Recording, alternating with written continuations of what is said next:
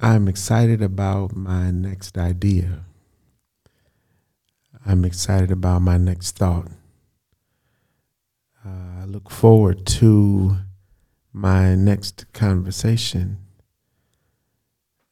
I'm excited about the dreams that I have. I absolutely look forward to tomorrow. And every single day, I look forward to, perhaps what that day may bring. Having a launching pad mentality says that you're ready. I can imagine living on a ship where it it houses lesser ships. So I'm thinking about the Navy. I'm thinking about a gigantic Navy ship in a way that it's kind of multifold purpose, right? So it serves, yes, as a launching pad. It serves as uh, a dwelling. It serves as a place to eat. It serves as a defense mechanism. It serves as a training mechanism in place as well. So a lot of different things go on in a launching pad. Yeah, there's some downtime, but during the downtime, there's always the opportunity to have to launch, to have to be prepared. And so the training, the constant drills, the constant training, the lesser missions in preparation of being called out to some sort of battle. I live in a launching pad. The home that the Most High God has blessed me to, work hard and put my hands together, and the savings that I had, and just, it really was Him that allowed me to get this very place and home where I live in for now. And it's beautiful. When I first came into the home, the realtor looked up and she said, "Wow." She said, "I see why you wanted to see this home." And I had already pre-qualified. And so the process for me was very, very smooth. I had some uneasiness, with regard to getting pre-qualified and making sure that I maintained certain, levels of credit while going through the process. And so I made it on through here. And being here, I would walk downstairs just about every day. And I would be surprised. And finally, it was like the Spirit of the Most High God, he got vexed. He was like, "Wait, what are you surprised about? You spoke this." So 3 years ago, 2 years ago, I guess, in 2018, I signed a 2-year lease to be in a condo on the south side of Chicago until 2020. Well, it's 2020, and prior to signing the lease, I spoke out loud, "I'll be buying a home before this lease is up."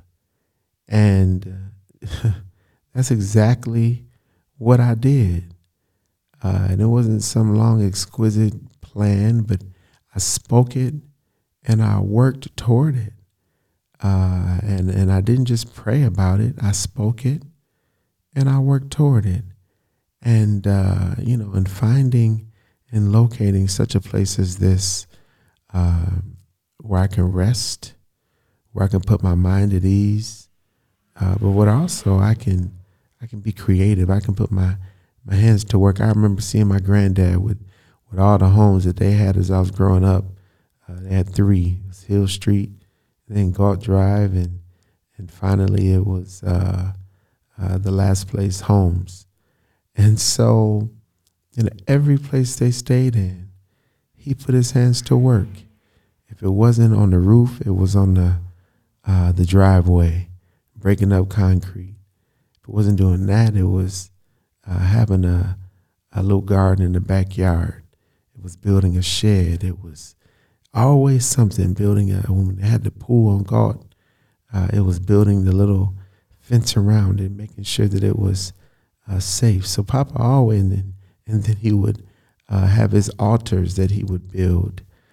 He was always putting his hands to work. So being here, it was like I could feel my granddad. I could feel his brothers and watching my uncles cut the grass and talk about the way that so-and-so's lawn is too short. I don't cut mine that short. And keeping up the garage in a certain way. And so keeping your home proper allows there to be a rest.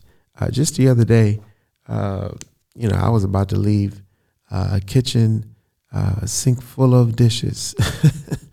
And, the thought came to me, you'll feel better if you wash these dishes. And if you I have a dishwasher, so you'll feel better if you go ahead and take care of this. You'll come upstairs from doing whatever, it's laundry, if it's just resting. You'll come back in this kitchen, you'll see that it's clean, there's no dishes in there. And I took my own advice.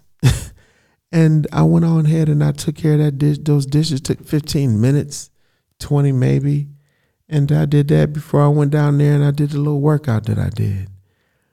But being here and taking care of it and tending to it and being a good steward, like I said, I would walk down here and I got surprised. And the Spirit finally said, wait, what you surprised about? Again, you spoke this.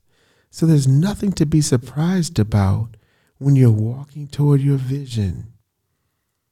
As you're walking towards your vision and things begin to happen according to your vision, that's what's supposed to happen. And so imagine preparing to launch that ship. The expectation is that vessel would get off of that pad based off of your input, based off of your demonstration, based off of what it is that your hands did and allowed. And so being here, I've said it out loud. I've said it to myself. I've even felt it. It's added years to my life. It's added years because of the way that it's out of the way. And again, I get to take care of life around me. So I talk about my garden all the time. Well, that's launching me into something greater.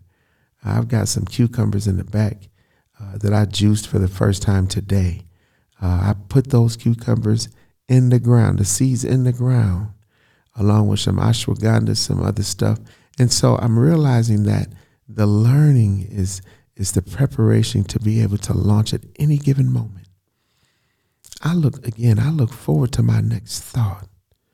I look forward to the next vision.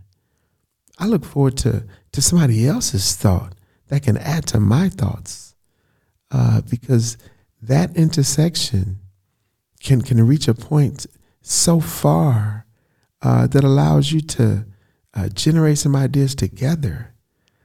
And the word of the Most High God says, where the 2 or 3 are gathered together in his name, there he will be in the midst. Well, he's in the midst for a reason. He's in the midst to give ideas. He said about in the same book of Daniel that I spoke on a previous podcast, he said that they were, Daniel and those Hebrew boys, they were intelligent in all the sciences, many sciences. They were knowledgeable. And so the impartation of wisdom and of knowledge allows us to be prepared to launch that next idea, to join forces and to see the brilliance of somebody else's idea. And so being here, I've coined this home that I'm in as the launching pad. And I've called 2020 the year of creating something from nothing. Something from nothing. Being able to put our hands to work, to put our ideas to work in a way that launches ideas. that launches businesses, that launches a new approach to something, another approach, a different approach, and it galvanizes people to unify and to unite behind your effort, behind your vision. So therefore, it becomes shared. It becomes, a mission that becomes unstoppable because of the impartation of the seed that was planted inside of you that said, I'm going to water this idea. I'm going to keep on tilling this ground. This is within myself. I'm a launching pad. And so as I water and till this ground, fruit is coming up. And so what do we do with that fruit? We harvest it. We are to yield much fruit. And we're to join forces with others. And so seeing the brilliance of others' ideas and listening and being able to partake in the field of excellence. If it's in music, if it's in the arts, there's excellence all around us. Architecture, yes, in the medical field. There are advances that with our own minds, because of the launching pad mentality, that means that I'm ever preparing. There's not a lazy moment. There's a rested moment. There's a moment where I find rest.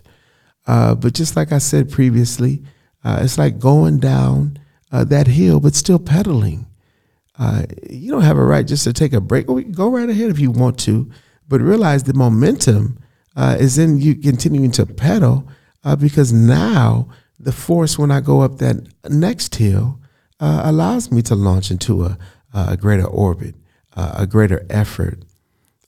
And so having a launching pad mentality says again that I'm ready and I'm open to receive the next idea. I'm rested and I'm balanced in a way that I can receive and I can hear from my innermost being what it is that's next for me to do. It's not all about saving the whole wide world. It's about starting at home. And so how do we launch our homes into a higher orbit of organization?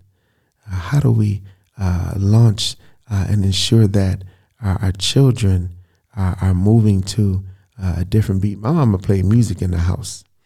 And so there was always like a rhythm. And so when it was time to clean, oh yeah, there was a rhythm. When it was time to pray, if you will, oh yeah, there was a certain rhythm. When it was time to go to bed, there was a certain rhythm. And so how do we add that rhythm in the preparation? So therefore, it's like clockwork. As soon as I hear that alarm, as soon as I sense that there's a great deal of urgency, and I really do sense that with Killing Cliches, that there's a sense of urgency to continue to receive and to share, and to be ever ready for greatness, to join forces, to launch my own thoughts into even a greater and a higher orbit, because that's what's necessary as we live these ordinary lives. There's so much that's going on around to where we can't rely on the system as it is. We can't rely on the 401k. We can't rely on the same type of jobs that will last us 20 and 30 and 40 years. That's a cliche. No, not right now. It's about what service can I yield? What intellectual property do I have? And how it is that I've learned to sustain myself with my hands and in joining forces with a community of like-minded folks, because everybody is not going to be the water irrigators or the farmers or the builders either, but somebody's got to do something. And so rightly joined and fit together in that assembly allows the orbit and that launch to be that much more clear, that much more, ever ready to be launched into the highest orbit. So there's no mistake along the way. There are no glitches. There are no errors because everybody is adding where they're supposed to. So I'm excited again about the next thought. I'm excited to continue to share because being a launching pad is more than just saying, "Oh, I'm on my way somewhere." Well, being on my way means that I'm ever preparing.